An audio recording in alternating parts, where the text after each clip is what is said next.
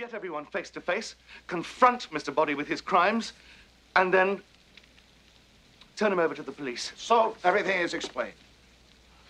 Nothing's explained. We still don't know who killed him. But the point is, we've got to find out in the next 39 minutes before the police arrive. My God, we can't have them come here now. But how can we possibly find out which of you did it? What do you mean, which of you did it? Well, I didn't do it. Well, one of us did. We all had the opportunity. We all had a motive. Great. We'll all go to the chair. Maybe it wasn't one of us. Well, who else could it have been? Who else is in the house? Only Oh, the he's the cook. The cook!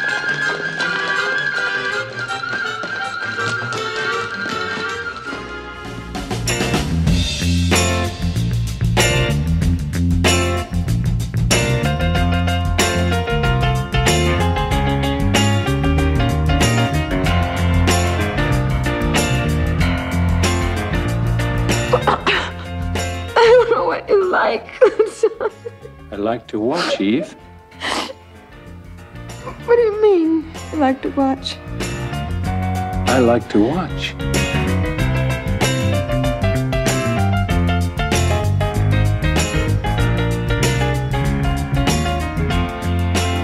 All right, this is Don Hall. I am here with... Don Smith. And this is I Like to Watch. Each week, one of us gets to pick a movie that we like to watch. And this week, it was Mr. Donnie Smith's turn. So what's your movie, Don?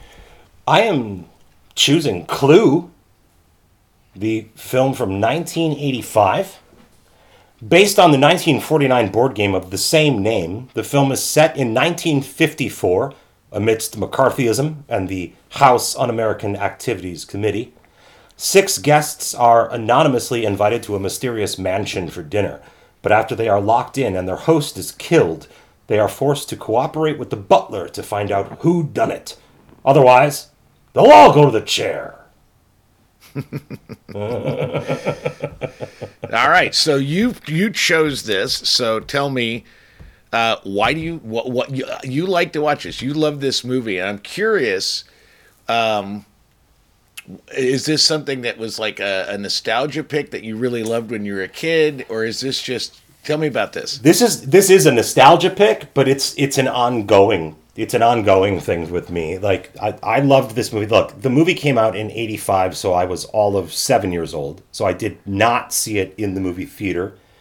But this is one of those, and I'm sure a lot of people of my generation, I'm sure probably your generation as well, had those HBO picks, man. Just those movies that were just run over and over and over again. And Clue is definitely one of those for me. And so it's a warm blanket film for me, for sure. And, I picked this movie unbeknownst to me. The movie was actually released in December. It was released on December 13th of 1985. So, about 5 days ago, this movie premiered in 1985, which to me, this movie smacks, it smells, it feels like fall.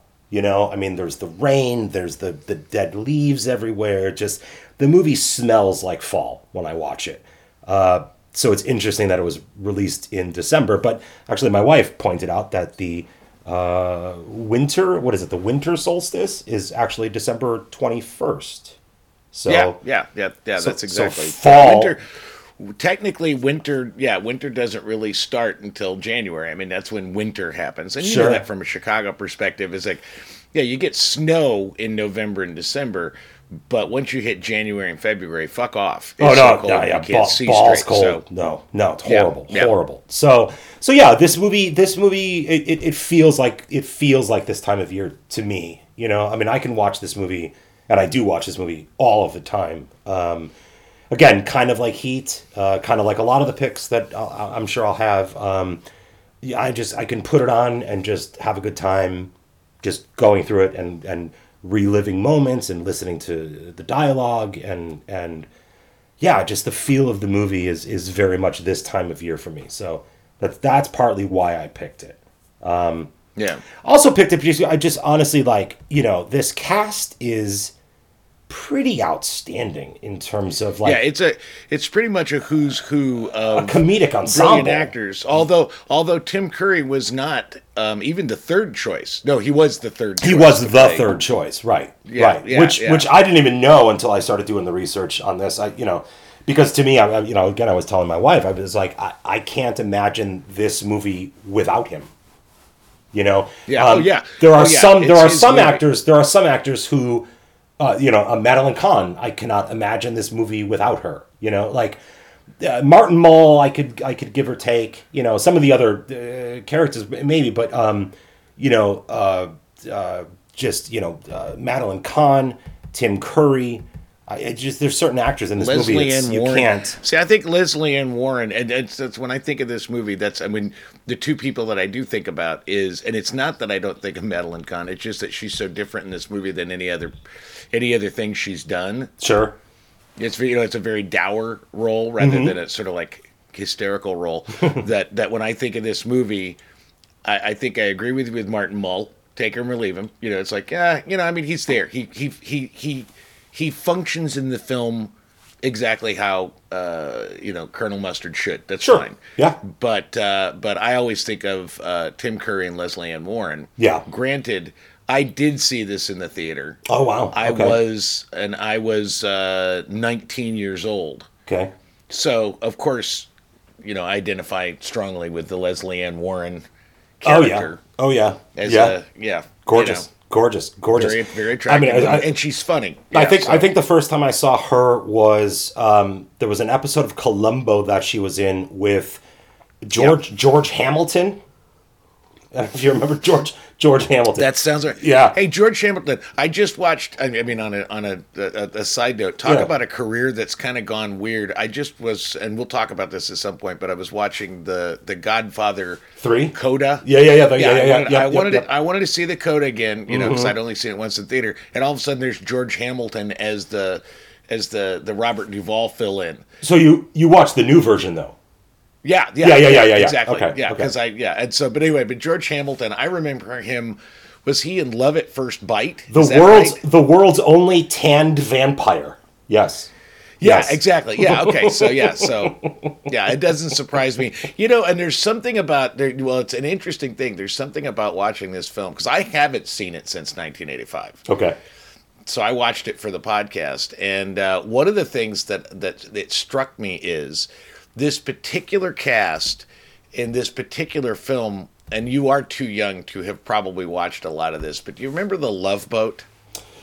Yeah, oh yeah. I saw a ton of reruns of those. Three's Company. Okay. Like there was like a block of those. Yeah. Yeah, because the whole conceit of The Love Boat was it was like here's this regular cast. Right. And then what we're gonna do is we're gonna get guest stars from like Charo and Bert Convy, Right, and that kind right, of shit. And right. there is definitely maybe I imagine in 1985 it didn't feel that way, but when I watched it the other night, there was definitely look at the stars from yesteryear, all gathered together on the boat.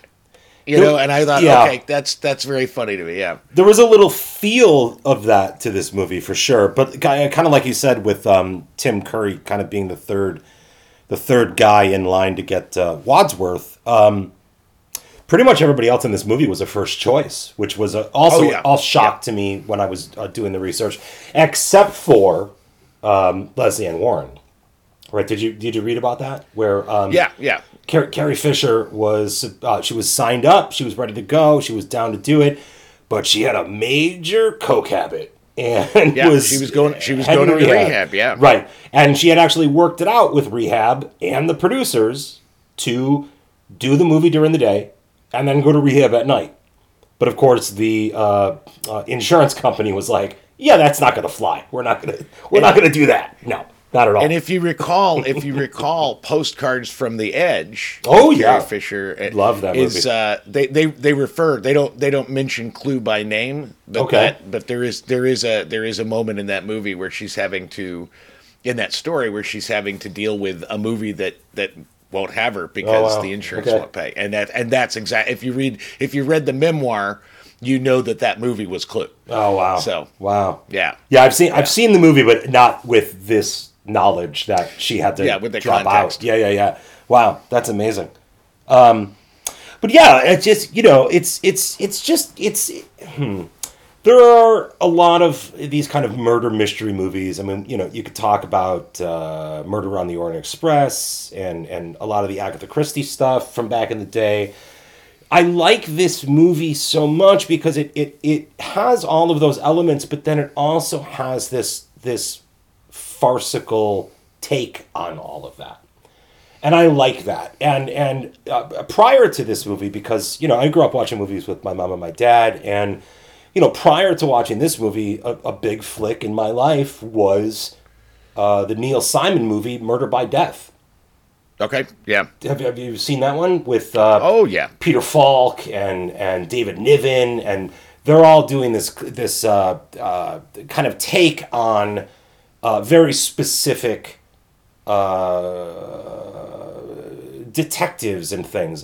Peter Falk plays I think Sam Spade in the movie, Yeah. or Sam Diamond. Yeah. He plays Sam Diamond in the movie, which is a take on Sam Spade, right? Yeah. So and it's an interesting thing that you mentioned that, because I hadn't thought about in this context Murder by Death, but one of the things that I was thinking, and it's interesting because this is absolutely a big difference between the two of us and our tastes, is that there are few things I hate more than farce. Oh wow, really? And yeah, I really hate farce. I hate it. I've always hated it. I hated Noises Off. I'm not a big farce guy. However, in watching this, knowing that we were going to have this conversation, I was thinking, okay, so wait a minute. I really don't like people screaming for comedy.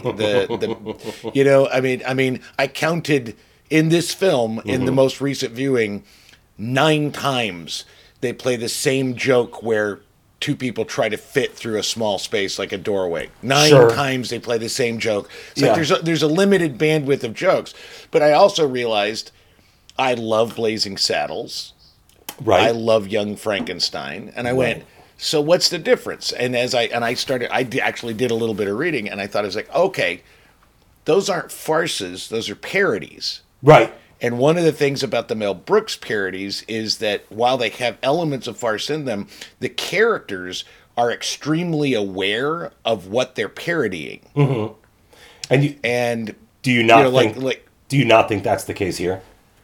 Well, because it goes to a couple of things. Because I think Murder by Death is a parody. Oh you yeah, know, and yeah, you know what I mean. It's not necessarily a farce. It's got farcical elements to it. Mm-hmm. But I guess the thing, that's the thing is I think about this movie and the difficulty that I have with it. I mean, I've got a lot, it's all the performances probably individually are fine. I really don't like the writing. Wow. And a lot of it, well, I mean, and it's not that it's not, the thing is, and that's what I guess, the thing is, this is really just a taste thing, because it's not that it's poorly written, it's just the jokes. And just so you know, and Joe and I've had this fight, I don't like there's not a single Marx Brothers moment that exists that it doesn't make me want to punch a child in the throat. I don't find, I mean, I can take Abbott and Costello for about 5 minutes. Yeah, right. Okay, and then I got to go fucking kick a puppy. You know, I mean, it's just that kind of Borscht Belt shtick just does not make me laugh. Okay. And my problem with a movie like this is it's trying so hard to make me laugh. Mm-hmm. that just annoys me. Don't try that hard. Just make me laugh. Don't try so hard to make me laugh. And it really is, when it gets to the point, I'll tell you, and then I'm going to let you defend yourself. There's a guy named, and there was a time, and you knew me then, where, I'm starting, as I'm getting older, I'm realizing what a fucking asshole I used to be. And part of that was, and again, in relationship to this conversation, I realized, I remember a guy named Tucker Curtis. Okay. And Tucker Curtis was an actor who worked in WNP Theater, worked with the Prop Theater too. lovely guy. I mean, like just a big bear of just funny, sweet, great actor. Calls me up. He says, "Yeah, Prop Theater, we're doing this. It's opening night, and I want to give you a ticket if you want to come see the show." And I said, "It's a farce, isn't it?" And he said, "Well, yeah." And I said, "Yeah, I hate farces. I don't like it. I'm not going to like, I mean, even if you're great in it, I'm probably not going to like the show because I don't like farce. I don't like people running around screaming really loud as if that's going to make me laugh and then running and panicking and then running into each other and falling down. None of this plays for me. It just makes me feel, the only time I ever see that kind of behavior where it works is in Bugs Bunny cartoons. Those are funny to me, but there's an absurdist quality that works. And so anyway, again, I guess maybe there was a period in the 90s where just being a blunt, abrasive, arrogant asshole with my opinion about art was like my branding. And so I go see a show. It's opening night, right? I hate, like, from the first minute to the last minute, I hated every ounce of it. Recognizing that he invited me, he gave me a free ticket, he is my friend. Afterwards, hanging out on the street on Elston, he comes out, he's out of makeup, and he's like, "So, do you like farce now?" Oh, and instead of just being like a decent person, right, I went on like a 15-minute rant with everything I hated about the show he had just done, which was just shitty and mean. And I guess in my mind I thought, well, this is sort of like, I should say this because I'm an artist, but what a dick. And so I'll be honest with you, in this conversation, you picked this movie. I don't like this movie, but I'm not going to shit on it. It's like, I don't want to be a dick. I want you to tell me why you like the movie and convince me it's worth my time, because I really don't like this movie. Yeah, I mean, I don't know if I can convince you that it's worth your time. Yeah, I mean, I mean, you bring up Bugs Bunny, right? You bring up the farce, but like it plays, look, another great warm blanket for me is Abbott and Costello Meet Frankenstein. See, there you go. Right? You couldn't pay me money to watch that. These movies to me were kind of my intro to. It was like a soft opening to horror films. Fair. Right? Yeah, that's fair. So it gets you in the mood. It gets you in this mystery. Like someone has been murdered. Like, what's going to happen? There is also this kind of nostalgia because, like, look, is it as well written as some of the Howard Hawks films? No, it's not. But I think it does an admirable job of replicating some of that rapid fire, back and forth, witty dialogue. I really do. Thinking there is nobody else in this house? No. Then there is someone else in this house. No, sorry, I said no, meaning yes. No meaning yes? Look, I want a straight answer. Is there someone else or isn't there? Yes or no? No. No, there is or no, there isn't? Yes. Please! Don't you think we should get that man out of the house before he finds out what's been going on here? Yeah. How can we throw him outside in this weather? If we let him stay in the house, he may get suspicious. If we throw him out, he may get even more suspicious. If I were him, I'd be suspicious already. Oh, who cares? That guy doesn't matter. Let him stay locked up for another half an hour. The police will be here by then, and there are 2 dead bodies in the study. Well, there is still some confusion as to whether or not there's anybody else in this house. I told you there isn't. There isn't any confusion or there isn't anybody else? Either. Or both. Just give me a clear answer. Certainly. What was the question? Is there anybody else in the house? No! Is it as smart? I don't know. Again, everything is left up to taste. I just watched It Happened on Fifth Avenue the other night, which apparently Frank Capra was lined up to do and then dropped out of, and then other people took it over and the movie still got made. It's nowhere near as witty as all of the other Frank Capra movies. And there's a reason why Capra wasn't involved. Okay, but it does an admirable job of trying to replicate what that would have been. Is this as witty as something like The Thin Man? Maybe, maybe not. I just watched The Thin Man the other night. It's not that great. It's fun. No, it's really not. It's a good time, but like it's not that great. So I think this movie maybe, in terms of your kind of opinion about it tries too hard. Does it lay on too much of that witty banter back and forth? The too many like kind of like 1, 2, the comedy setup, the boom, boom, boom. Yeah. Does it do that too often? Maybe. But for like 10-year-old me, 12-year-old me. And then Exactly. like rewatching it over and over and over, like, and enjoying what it was to see this movie for the first time. For me it works. Like I can't appreciate that. Yeah, like I can't appreciate that. I can't convince. And one of the things I was reading when I was doing some research was like there was an article, and maybe you came across it as well. But there was an article where the writer said, I encountered two different kind of people when I mentioned this movie at a party. One person or one group of people will just start spouting lines back and forth, right? They love it. The other group of people will look at you and be like, "You like that movie?" So clearly, you land in that second camp, which The thing is, Yeah. let me because I don't want to get. I don't land in the camp where I look, and that's one of the things I think the spirit of, and we've talked about this off mic, but I think it's worthy to at least mention on the podcast. Mm-hmm. It's called I Like to Watch, in part because I've been writing a column for the last 3 years for literateape.com called Right. I Like to Watch. Right. And if you read those, the whole point of that was I didn't want to write a review column because there's a fucking billion of those. Yeah. So what I did was I would pick something that either I liked or didn't like, and it goes either way. But almost the first 2/3 of every column that I write is about my personal reaction to the movie from my life. It's not about, in fact, that's one of the jokes. Early on, I did Pet Sematary, the remake, the revamp of Pet Sematary, and I wrote about it. And in it, I wrote about my deep love for Stephen King and growing up with Stephen King as a almost a constant companion, all this kind of stuff. And Joe read the column, and he calls me and he says, "Yeah, I can't tell. Did you like the movie or not?" And that is sort of beside the point because I did, and I added a line, but.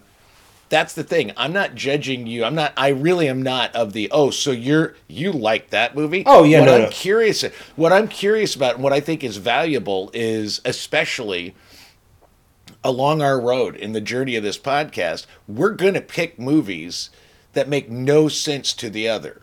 And part of the journey is finding out why, because you respect my opinion about film and I respect your opinion about film. So when we throw out something that is like, the fuck are you thinking? Right. It's not really what the fuck are you thinking. It's I don't get it. So what is it is for you? And like when you call it a warm blanket. Oh yeah. And when you describe watching it over and over and on HBO as a kid, I have to say that it makes me appreciate the film more because of that rather than my own personal opinion of it. Well, and then on top of the kind of warm blanket thing, like as I've gotten older, and again, this is almost, I mean, this is kind of pre-research for the podcast, but like, doing the research kind of solidified a lot of this stuff. Like, the people involved with it. I mean, John Landis. Yeah, John Right. Landis was the one that wasn't he the one that came up with the triple endings? Well, yeah. Well, he wanted 4 endings, right? I don't know. Yeah, if well, the come up with fourth, that, right? They actually filmed the fourth one where Wadsworth killed all of them with champagne, and Right. they cut it out because it didn't really. Jonathan Lyne was like, "Yeah, fuck this." It was like it didn't really work, which is funny because I don't know if any of the 3 endings really work, but I don't think any of the endings work. But yeah, but you Howard have- Gassman coming in as the Jesus guy. It's like, what the hell did just happen? It's hilarious. Yeah. So you have Right. so you have Deborah Hill, who Yeah. was the one who she's a producer. She has since passed away from cancer. Rest in peace. But I mean, Deborah Hill, I first came across because I'm a giant, and we will cover this movie at some point. I'm a giant John Carpenter's Halloween fan. Just with no question. Halloween no is question. like the quintessential slasher movie from like it's just every year I watch the movie, like whatever. All right, but so that's how I got introduced to Deborah Hill. Then Deborah Hill subsequently produced a shit ton of John Carpenter films, right? Like Halloween 3, The Fog, Escape from New York, Escape from L.A., et cetera, Big et cetera. Trouble in Little fucking China. Right, but then she goes on through the 80s. It's like Adventures in Babysitting, Heartbreak Hotel, The Fisher King. Yeah, I know. Okay, I know. so like I know who she is. Deborah Hill's amazing. She was the one that ended up getting the rights to turn the board game into a movie. So like, I don't even know back in the 80s, like to have that kind of foresight to just be like, we have, because this is this is pre-Marvel, this is pre-DC, this is pre all of that IP shit. Oh, yeah. Right? So to look at something as IP, intellectual property, right? And say, we have the rights to do this. I want to turn this into a movie. Like, that's amazing. Obviously, novels have been turned into movies for fucking ages. Yeah. But a board game? I mean, this is literally the first time it happened. So to have that kind of foresight is just outstanding to me. And then, yeah, to bring in someone like John Landis, who, I mean, Jesus Christ, the dude was hot at the time, right? Like, he was just in killing '85, it. he was right. Dude. He was right. Was that before or after Twilight Zone? Because I think after. It was after Twilight Zone.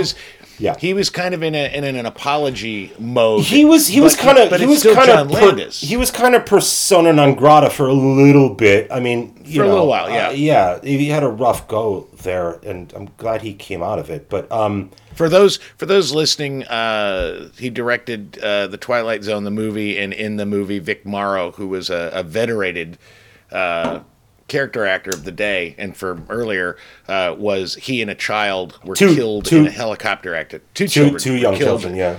In a helicopter accident, kind of on set. I mean, well, you're kind of looking at like with the whole thing with Alec Baldwin and Rust. It's like this really bad mistake, and people died. Yeah, and it and so yeah, John Landis was sort of and he had to go to trial for that. Oh, They yeah. actually took him to trial. Over yeah, it, so and many it was a big deal. many of the people he worked with. I mean, I think Eddie Murphy, like a lot of people that he had previously worked with, just abandoned him. Frankly. Oh yeah, they just walked away from him. Yeah, yeah. just wanted nothing to do with him. So, Although then after Eddie Murphy brought him on for Coming to America, which I'm sure we'll cover at some point. But then, yeah, they hated that was each a other. Yeah, very troubled. They actually got to a got to a fist fight during the production. So anyway, all right. Yeah. So you got Deborah Hill, you got John Landis. You got John Landis, and then you got fucking all right. So then we can go into the weirdo people like John Peters.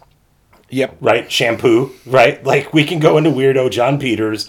And then Peter Guber, who, I mean, he's a pretty outstanding executive producer if you look at his track record. But, like, he's clearly more of a businessman. Like, he's a money guy. He's a money guy. Yeah. He's got money. Yeah. He's got money in several sports franchises. And, like, movies were just kind of a fun way, I think, for him to kick around money. Like, I don't know. But he's done a lot of solid work in his career. I IMDb the guy. I don't want to go through all of his credits. Yeah, but he rocks. Yeah, he does. He's done a good job. Well, he actually he's used to some that you kind of go, what?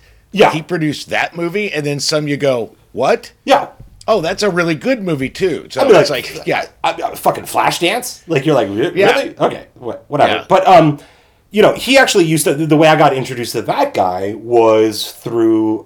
He used to co-host a show on AMC called Sunday Morning Shootout. Did you ever see it? No, never even heard of it. So it was on AMC. It was a TV show called Sunday Morning Shootout, and it was him and I'm pulling it up right now. It was on AMC, not TCM. Sorry, it was him and Peter Bart. I don't know if you know who Peter Bart is. Yeah. Right, from the Paramount and working with Robert Evans and The Godfather and Harold and Maude and all that shit. Yeah. So I got introduced to those guys by. It was a weird kind of confluence of events, right? Because like I remember I was doing a fellowship at Steppenwolf, and I was working backstage on one of their shows, and I was sitting downstairs in an intermission and laying on a coffee table in their little actor lobby area, green room area, was a a book called a book called Easy Riders, Raging Bulls. Oh, by- yeah, by I've read that book. Peter Biskin. It's a great book. Right? Yeah, it's amazing. Yeah, it's a book. great book. And in that book, they talk about Peter Bart. They talk about Robert Evans. yeah. They talk about all of that, changeover from the old Hollywood to the quote-unquote new Hollywood of the 70s. And that's how I got introduced to Peter Bart, was through there. And then so a couple of years later, he has this TV show with Peter Goober. And you know what I mean? John Like, it Gruber. just... What? Peter Goober. Is it John Gruber? No, It's Peter Gruber. Okay. Peter Goober, yeah. Anyway, Okay. so it's Sorry. just how all of these things kind of bleed together over time, right? And so yeah. you start putting these pieces together where it's like I'd already seen Clue a million times, right? But I had no idea, like, it's Deborah Hill. Oh, Yeah. Oh, it's Halloween. It's Peter Goober from the show and the Batman and So it's just like it's kind of like this puzzle piece thing of like putting it all together and seeing like how these careers are made, and just having seen Madeline Kahn in Young Frankenstein or Blazing Saddles like a million times, or History of the World, all the Mel Brooks, right? Yeah. Like a million times before I even saw Clue. So or Spinal Tap, seeing Michael McKean, Yeah. and I think I saw Martin Mull, frankly, on one of those HBO. They used to do it was some kind of Canadian comedy.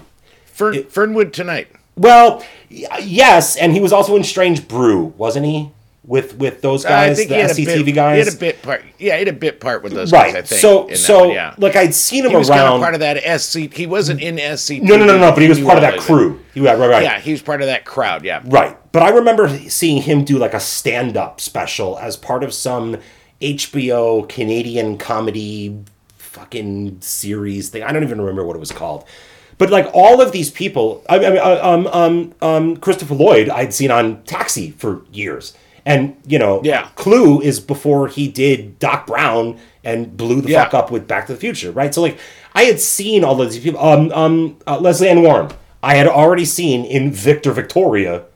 Yeah, exactly. She's Before great I at saw that. this. She's great. at that. She was Yeah. nominated for an Academy Award for that movie. Like, so I'd already seen all of these people. So like, this to me is one of those kind of like, it's like a confluence of artistry where all of these people are coming together from all of these other things that I've seen and appreciated. And then they create this thing.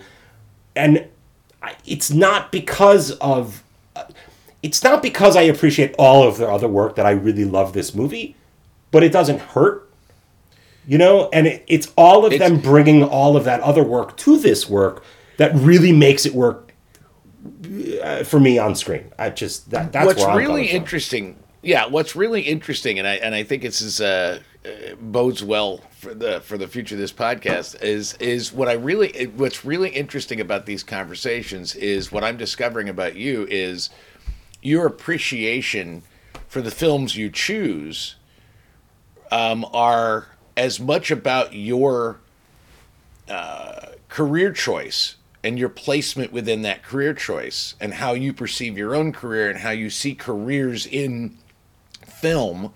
I mean, the way you just described it is, it's to me, it's like saying, hey, let's take a look at this painting. And me saying, well, I like it. It works. This works for me. That, this is what it makes me think of. And then you're the painter. You're an actual painter. And you are in the industry of painting. And then you point out, yes, but did you notice that this is influenced by this other painter? And this color of paint was invented by this other painter. And it's like, and you find an appreciation in a craft way. Yeah. That because I'm not in the industry. And, I did theater, like I said, theater, but theater and film are so fucking different. They're, in my opinion, just miles and miles and miles apart. Yeah. But you are a film actor, and will be soon a film director. I absolutely have that gut, and you're in that industry, so you find those connections, and you find a great appreciation for that because of that, Well, and it's fun too. I mean, like, Yeah.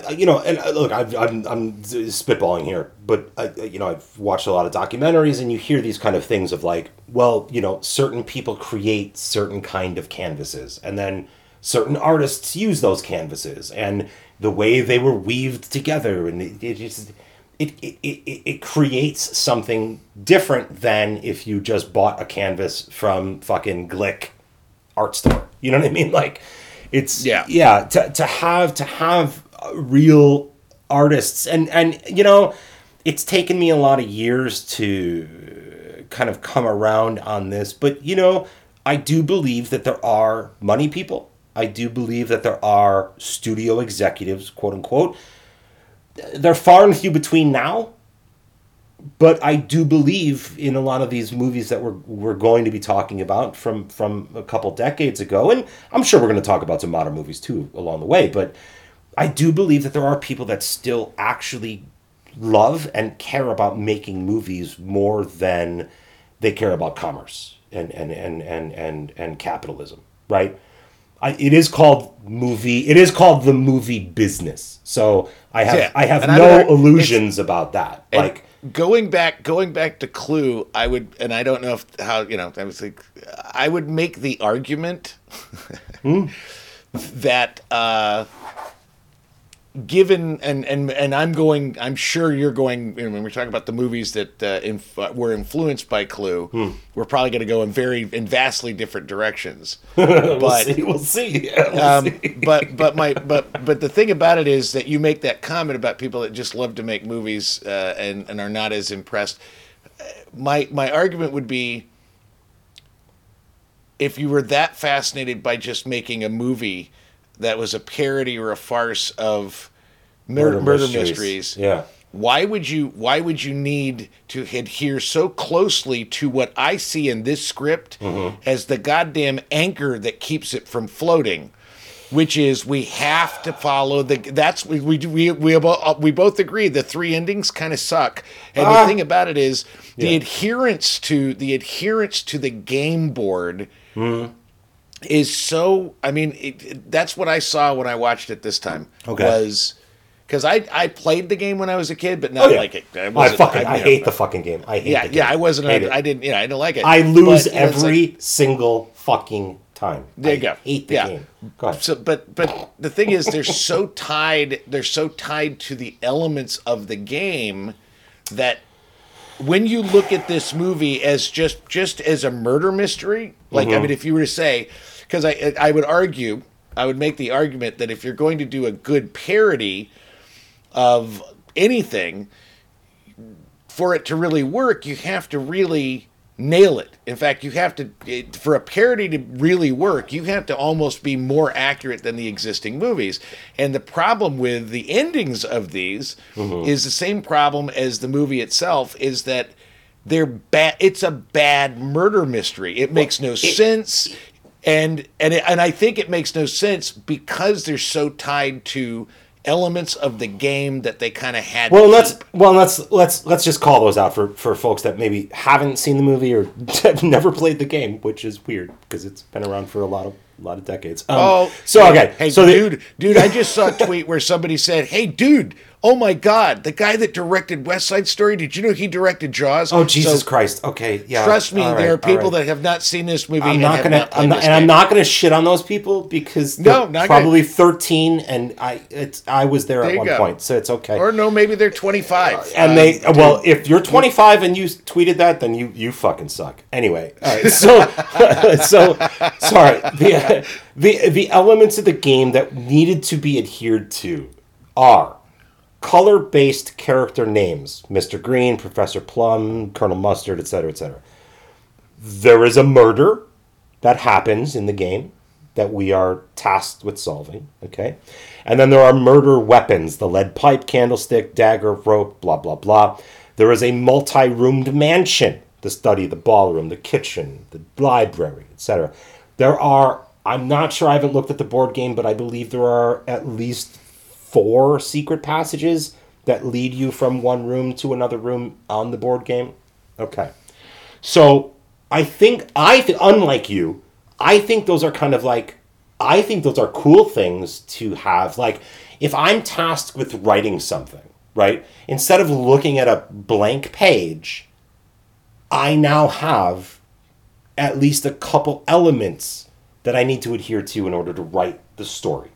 Okay? Exactly. But, like you say, and, Jonathan Lynn, several people,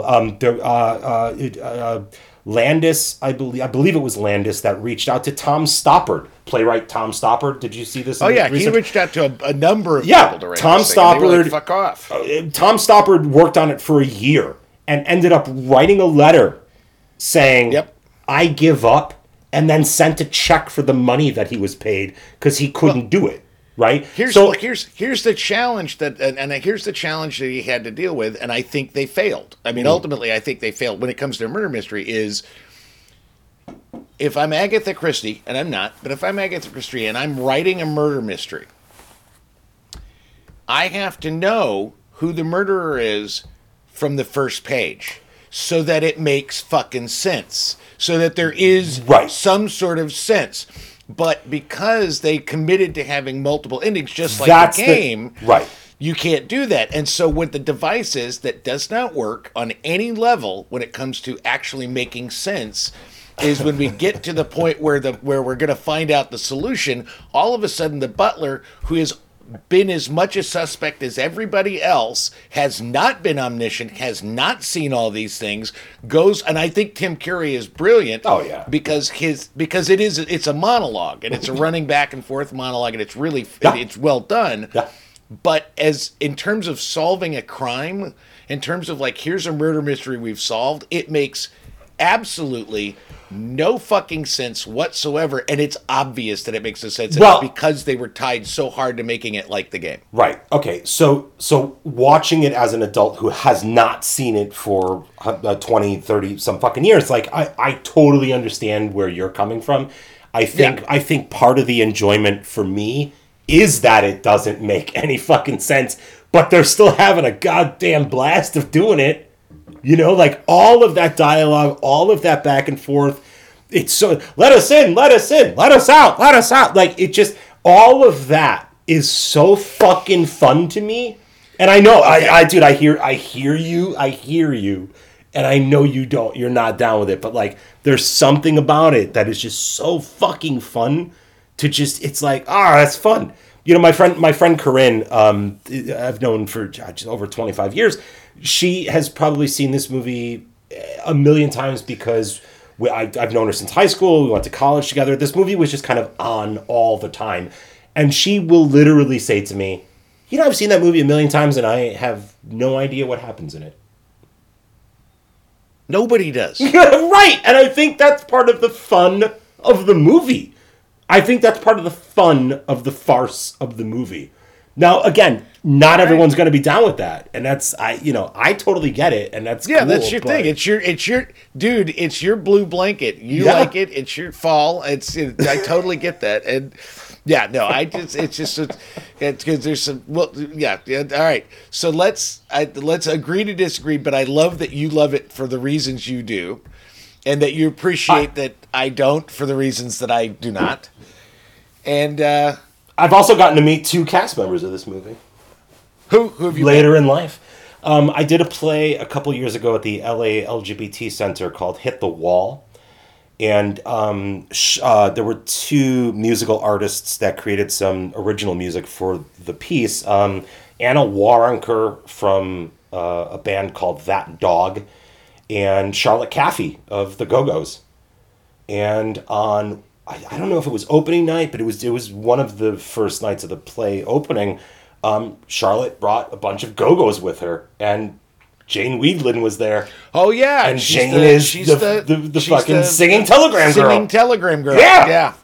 That's so fucking funny. And then like a month or so later, the producer at the LGBT Center, John Imparato, he knew I was a huge fan of this movie. And he's like, I have someone for you to meet. And he is good friends with Leslie Ann Warren. And I was there you go. I love holy shit. And I gave her a big hug, and that was amazing. So, yeah. That's pretty cool. So, yeah, that was fucking cool. So just like, This movie for me has just been like an ongoing thing since, I mean, again, not 85, but probably 90, whenever it showed up on HBO and then VHS, you know, like that's just been there forever. And I agree. I think the mandate of different endings fucked this movie. It certainly did in the box office. I think that's why... Yeah, it killed. It died on the box office. It became a cult hit, and that's cool. I think that's why it found a new life on VHS and DVD. Because you get to see all of the endings. Speaking of which, how can you have only one ending that has Madeline Kahn doing the flames? The flame. How can you have... You cannot... How? The thing is... What I think is so funny about that is I remembered before I watched it again, I remembered like reading sometime in the 90s that she improvised that monologue. Yeah. Oh yeah. And so in my mind, and I was like, oh, okay, so I'm looking for this while I'm watching. This will be a great moment. And it's, what is it, 20 seconds? Oh, I don't. It's not. It's not. I mean, long. but that's what. Well, that's what I. It's like I'm thinking it's a monologue. Oh yeah, no. She doesn't even actually say real sentences. It's just a stream of consciousness. It's very funny. Yes. Well, and some of the research I was reading. That made me laugh. Yeah, that made me laugh. And some of the research I was reading, like some of those takes when they cut to the other actors, they were literally standing on set, like, what the fuck is she talking about right now? Like, what? Huh? So if there'd been more of that, I might have enjoyed it more if there'd been more complete just absurdity. Improv. Yeah. And not so much just everybody screaming and then like that's play. That's fair. I mean, especially when you have great improvisers like Madeline Kahn, like Michael McKean. Yeah. You know, I'm sure Tim Curry could have. I don't know what his improv experience is, but I'm sure he could have kept up. Like, you know what I mean? You have two amazing improvisers there. Like, you know, I don't know.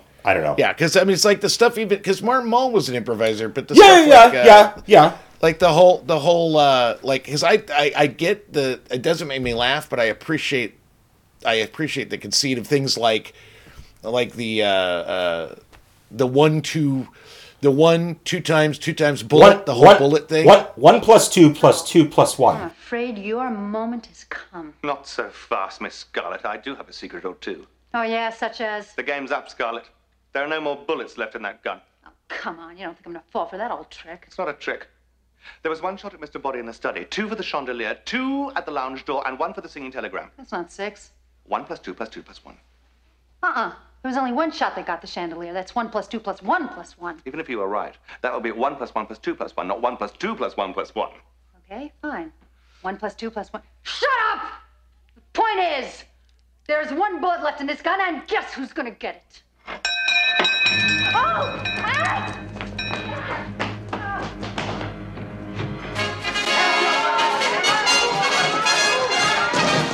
I'm only a guest. Where's the chief? Wadsworth, well done. I did warn you, my dear. Mr. Hoover is an expert on Armageddon. Wadsworth, don't hate me for trying to shoot you. Frankly, Scarlet, I don't give a damn. As I was trying to tell you, there are no bullets left in this gun, you see?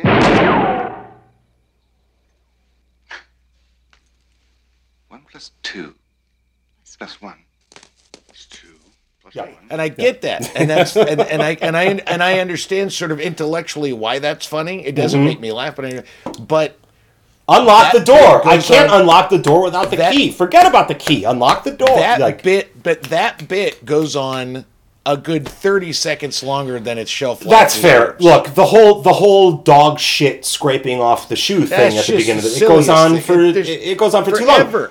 But again, a 10-year-old me, a 12-year-old me, like that's my intro. That's my intro into this shit. I'm like, oh, they all stepped in dog shit. I remember the dogs. They were eating the meat out front. That's hilarious. You know, yeah. So, you know, I don't know. It's fun. It's fun. You know, movies that this kind of remind me. I mean, you know, In Bruges, The Thin Man, Murder by Death, Some Like It Hot, Double Indemnity, His Girl Friday. The director has screened His Girl Friday, the Howard Hawks film, for the cast prior to filming because he wanted the rapid fire kind of dialogue, the back and forth, So, Gentlemen Prefer Blondes, that's another one with the kind of witty quips back and forth. I mean... Yeah, but these are great scripts. They are. These are like fucking first class, fucking Willie Wilder, Wilder. These are fucking scripts. That's fair. I would challenge you to tell me in 1985 who was trying to write any movies like this anymore. Which is partly why I like this movie. At least they were trying. You look for the person who will benefit, and I am the walrus. You'll you know what I'm trying to say. I am the walrus. That fucking bitch. Oh yeah. I am the walrus. Shut the fuck up, Donnie. V.I. Lenin. Vladimir Ilyich Ulyanov. So we each get two movies we think were inspired by 1985's Clue. Sure. I will let you have the last word, so I will go first. The direction I went was movies that used games as intellectual property as a start off. Okay. So my first one, and I think one of my two derivatives, one of them is not successful in my opinion, even though it's really fun. Okay. Because the game doesn't have a story you can follow, so they had to take the pieces, just like in Clue, take the pieces of the game and try to construct a story that we're going to sit through. I know where you're going. And then the second one actually does have a story. Yeah. And I think because of that it's successful. So the first one I'm going to say, the first one is 2012's Peter Berg directed it. Yeah. Liam Neeson Battleship. Liam Neeson is in that movie? Yeah, he's the dad. I know Rihanna's in that movie, but Liam Neeson is in that movie? Oh my God. He's the fucking admiral or whatever, the guy and it's like and it's Peter Berg, and I like Peter Berg. I dig Peter Berg. Yeah, all right. Yeah, all right. I love Peter Berg. All right. But it is a terrible movie. The thing is, if you've I want to say that if you'd never played the game of Battleship, if you did not have any idea what the game of Battleship was, that you might go, oh, it's a aliens versus people in boats movie. You're gonna be really disappointed if you've never played the game and only watched the movie. You're gonna be really disappointed if you go play the game. Oh yeah, if you go play the game, you're gonna go, what the fuck is this shit? But I think Battleship. It's still kind of fun in that Michael Bay way, but it is not a successful adaptation. I mean, and of I guess, a board game. And I guess that's the kind of like weird thing. It's what? How does the game even go? Like a B-12 hit, right? Like it's just Well, you have an armada. You have an armada. I have an armada. We call things back and forth until we sink everybody's ships, right? I'm shooting a torpedo at this segment. Yeah. Did I hit you? It's like Go Fish. It's like Go Fish with torpedoes. Is what it is. Okay. The movie does not succeed. I cannot believe anyone made a fucking movie out of Battleship. They made a this out of Clue. I'm just saying. No, this is the kind of here's the difference, right? And we talked about this. They made a movie out of the Pirates of Caribbean ride and but Jungle Cruise. I mean, come on. Well, again, there was different thing, but it's a similar. There was at least some semblance of there was some semblance of character. There were some elements. There were some elements to include in a story. Battleship is just like Battleship. Like there's no what element do you include? No, but the movie does it where the movie does it. If you remember the Battleship movie, they do the thing. Oh, I've never seen it. Literally, I've never seen it. No, they do the thing. They do the thing. They have a Japanese sailor, like he's a Japanese admiral, and he knows, and because they can't detect. The alien ships can't detect our ships because unless we move, and we can't detect theirs. So literally they are doing an electronic version of shoot missiles to this quadrant and see if you hit them. Okay. And then move. Okay. They play the fucking game Battleship. Just tell me this.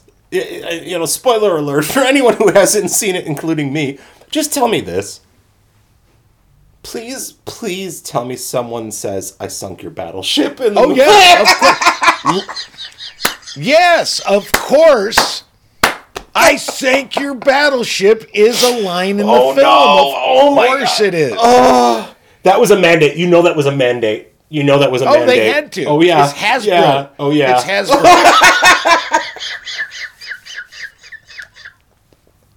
Yeah. Okay.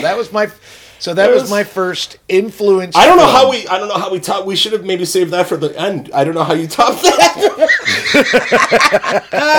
Oh my god, it's brilliant. Mine's boring. Knives Out. Knives Out is 100%. And I can see part that. of this. I can see that. It's part of this genre. It's not. I wouldn't say it's derivative in terms of like if Clue wasn't made, Knives Out never would have been made. Like that's not that's not true. But like. That's a fucking. You have this amazing ensemble it is a cast. A tight script. And to be honest, one with you, location. I would agree with you on that. Daniel Craig is playing. The thing is, his character. Well, his character is so overblown and cartoonish, and I mean, right? Yeah. That he would make playing that character a better Colonel Mustard than Martin Mull. Yeah, I would say I think he's on par or better than Tim Curry as kind of the person who guides us, this overblown character who guides us through the story, right? Like, yeah, that's kind of what I was thinking. Let's hope that Knives Out 2, which they're making right now, Ryan Wilson's making, let's hope that's better than Clue 2 was. Ryan Johnson. Ryan Johnson. But let's hope it's better than Clue 2 was, because I didn't like Clue, and Clue 2, I don't think I watched more. Oh, yeah, there's a straight to VHS, my friend. Shut up. There was a Clue 2. Swear to God. Okay, yeah. I'm not looking it up now. I'll do it later. Clue 2? Yeah. Yeah. That's a horrible title, first of all. But no shit. Wow, Jesus Christ. I didn't even know that. I'm going to go throw up after we're done with this. Clue 2. I'm pretty sure, because I remember seeing it. I don't know if I looked it up, but I'll look it up later. But yeah, right. If I'm wrong, I'll issue a correction. But Knives Out, I mean, again, tightly written, movie, one location. Well, there's a couple of, they do open it up a little bit. But they do it well. An amazing ensemble of actors. I don't think there's anybody in that movie that I was like, well, this person's a weak link. Like, everybody in that movie, I was actually blown away. I stayed away from that movie for a little bit, and then I saw that it was on the Redbox, and I was like, it's a fucking $1. What am I going to do? Like, why not? And it's fucking great. It's great. I tried to watch it. Go ahead. Yeah, sorry. I saw it in the theaters, and It's funny that I messed his name up, because Ryan Johnson, his debut is Brick. Oh, fucking love Brick. I thought Brick was fucking brilliant. Outstanding noir. That is. I feel like he kind of fucked the Star Wars thing up, but I'm all right with it. I still enjoyed it. We're gonna get into neo noir films at some point, and yeah, I really like Brick is one of them. Oh, yeah, so Knives good. Out. Yeah, Knives Out. Yeah, anyone who hasn't seen it, go check it out. Great film. Yeah, my second one is a more successful adaptation of a game. Okay. The reason for it is that the video game. Now, the movie did not adhere. All right. Wait. You're gonna cheat? You're gonna cheat? No, it's a video game. It's a game. It's not a board game. It's not a board game, but it is without adapting board games. You couldn't have video game movies. That's fair. All right.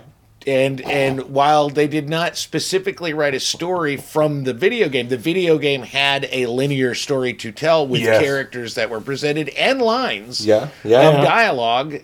And it was Paul W.S. Anderson's 2002 Resident Evil. Yeah, you definitely need to distinguish him from P.T. Anderson, who's I far do. better filmmaker. But go ahead. Oh, and everything in every way. However, I got to give him credit because if you go back and watch that first Resident Evil, I mean, it's gone to the spiral of sequel after sequel. That first one is actually pretty compact. Yep. Creates the world that the video game created. Yep. The zombies and creatures are directly from the video game. Yeah. So if you were a player of the video game, and I was at the time, and watched that movie, you very much felt like this was a very successful adaptation of this video game on cellular, on screen. What was cool about it for me, like, it didn't directly try to translate the video game. We already had we already had that storyline. Those of us like you and I who played through it, we already played that storyline. Whatever. What was cool about that translation to a film was it took the elements that needed to be taken from the game to the film, but then did create its own storyline. That I appreciated whole mythology. that. Yeah. Yes, I thought he did a really and nice Mila job. Jovovich Very successful. Mila Jovovich is gorgeous, and I think awesome. she is a fucking badass motherfucking movie action hero motherfucker. Like she is pre Angelina Jolie fucking badass motherfucker. Like love her. She does a great job. She does a great job, she's even though phenomenal. Physically she's not big enough to do anything that she does in this movie. It's a fucking movie, right? Like that's exactly. Come on, there you go. Yeah, no, that's it. Love it. No, it's a great choice. Great choice. Yeah, I dig it. My second one is going to be Ouija: Origin of Evil. It's from 2016. It's directed by Mike Flanagan. I like Mike Flanagan. I might have to watch this because I've never even seen this. It is a prequel. I believe the original Ouija came out in 2014. Obviously, Ouija, for those that don't know, what is it? Milton Bradley or Hasbro came out with out with a fucking Ouija board and mass produced it for people and made it a kids game. Yeah, let's summon the dead. What a great child's game. Everybody go in your basement and summon demons. As opposed to solving murders. Right. Killing zombies. Right. Or sinking battleships in war. No. Let's summon the dead. Or buying everyone's fucking property and owning every goddamn thing on the board. Exactly. Capitalism at its finest. Let's summon the fucking demons. Yeah, why not? It's a prequel to, I believe the original Ouija was 2014. It's a Blumhouse movie. Flanagan was brought in, I believe, to do some reshoots on the original Ouija, and Jason Blum was impressed and was like, "Oh fuck it, let's bring you in on the sequel." I think Mike Flanagan is a fucking. He's phenomenal. Again, everybody who doesn't know, I have to watch this movie now. Go look him up. I mean, his most recent thing I think was Midnight Mass. Midnight Mass. I was going to call it. And I thought that was spectacular. I haven't finished it yet, but I'm going to. Yeah, he's great. With Dr. Sleep, the Shining sequel. Yeah. Right? He's really. Stephen King. I don't know. Stephen King. Gerald's Game. Yeah. Have you seen Gerald's Game? I think Gerald's Game is brilliant. The guy is really good. Yeah. He's the thing about Dr. Sleep. Dr. Sleep is I didn't think is because I read the book, but I didn't think they were going to pull it off because Kubrick. Because you were talking about you're trying to do a synthesis of the Kubrick version and the Stephen King the book. Story, Yeah. Very different. And how are they going to make this? He pulled it off. And God damn it! On so many levels, he nailed it. It was a really entertaining film. Really great sequel to Shining. Yeah. Yeah. So this is an early. I think this is maybe his fourth feature of Mike Flanagan as director. But what's the subtitle? It's Ouija. What? Ouija: Origin of Evil. So it's a prequel, hence Origin of Evil. Henry Thomas is in it. Yeah. Oh wow. Flanagan uses Henry Thomas all the time. My buddy Sam Anderson is in it. Sam Anderson played the principal in Forrest Gump and a bunch of other. Oh my god, movies. Yeah. That's awesome. So he's in it. It's a really taut thriller. I don't want to go too much into saying it's a great horror film, but it's a really taut thriller. I really enjoyed it. Was not looking to enjoy it. I was like, oh, let's just check this one out. And yeah, I saw it a few years ago, and I was like, holy shit, this is actually a really good movie. That's why Flanagan has been on my kind of radar ever since, because it was just, yeah, it was great. It was great.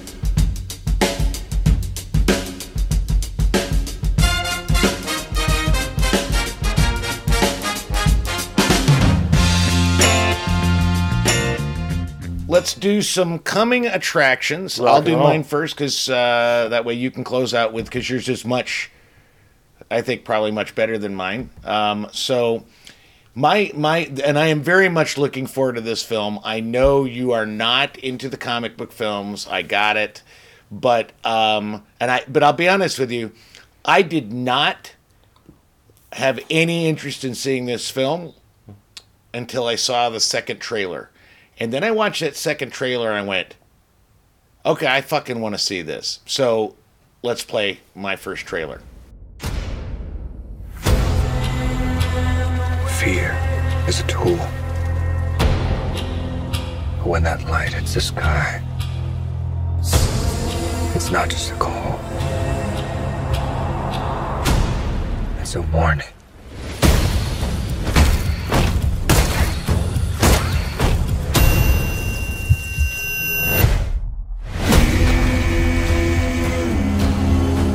I've been trying to reach you.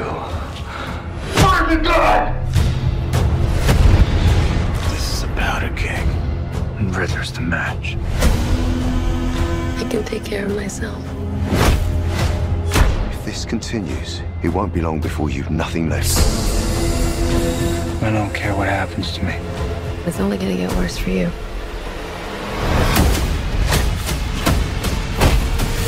Whoa, take it easy, sweetheart. Hear everything they say, ain't you? Maybe we're not so different. Who are you under there?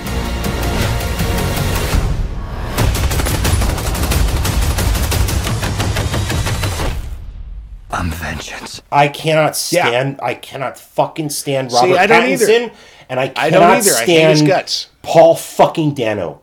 I cannot. See, I don't fucking stand either of them. This is the thing. I agree with you, and this is the thing. I saw the teaser. I agree with you 1,000%. I'm not a fan of Pattinson. Although High Life, he's very fucking good in that movie. He's very good in that movie. He's very, very good. There's the what is it? The Lost City of Z. I mean, I've heard that he's no. Good. That's Charlie Hunnam. Lost City of Z is Charlie Hunnam. No, he's also in it. Pattinson, is he really? Pattinson is his kind of sidekick character in that movie. That's right. He does the weird accent.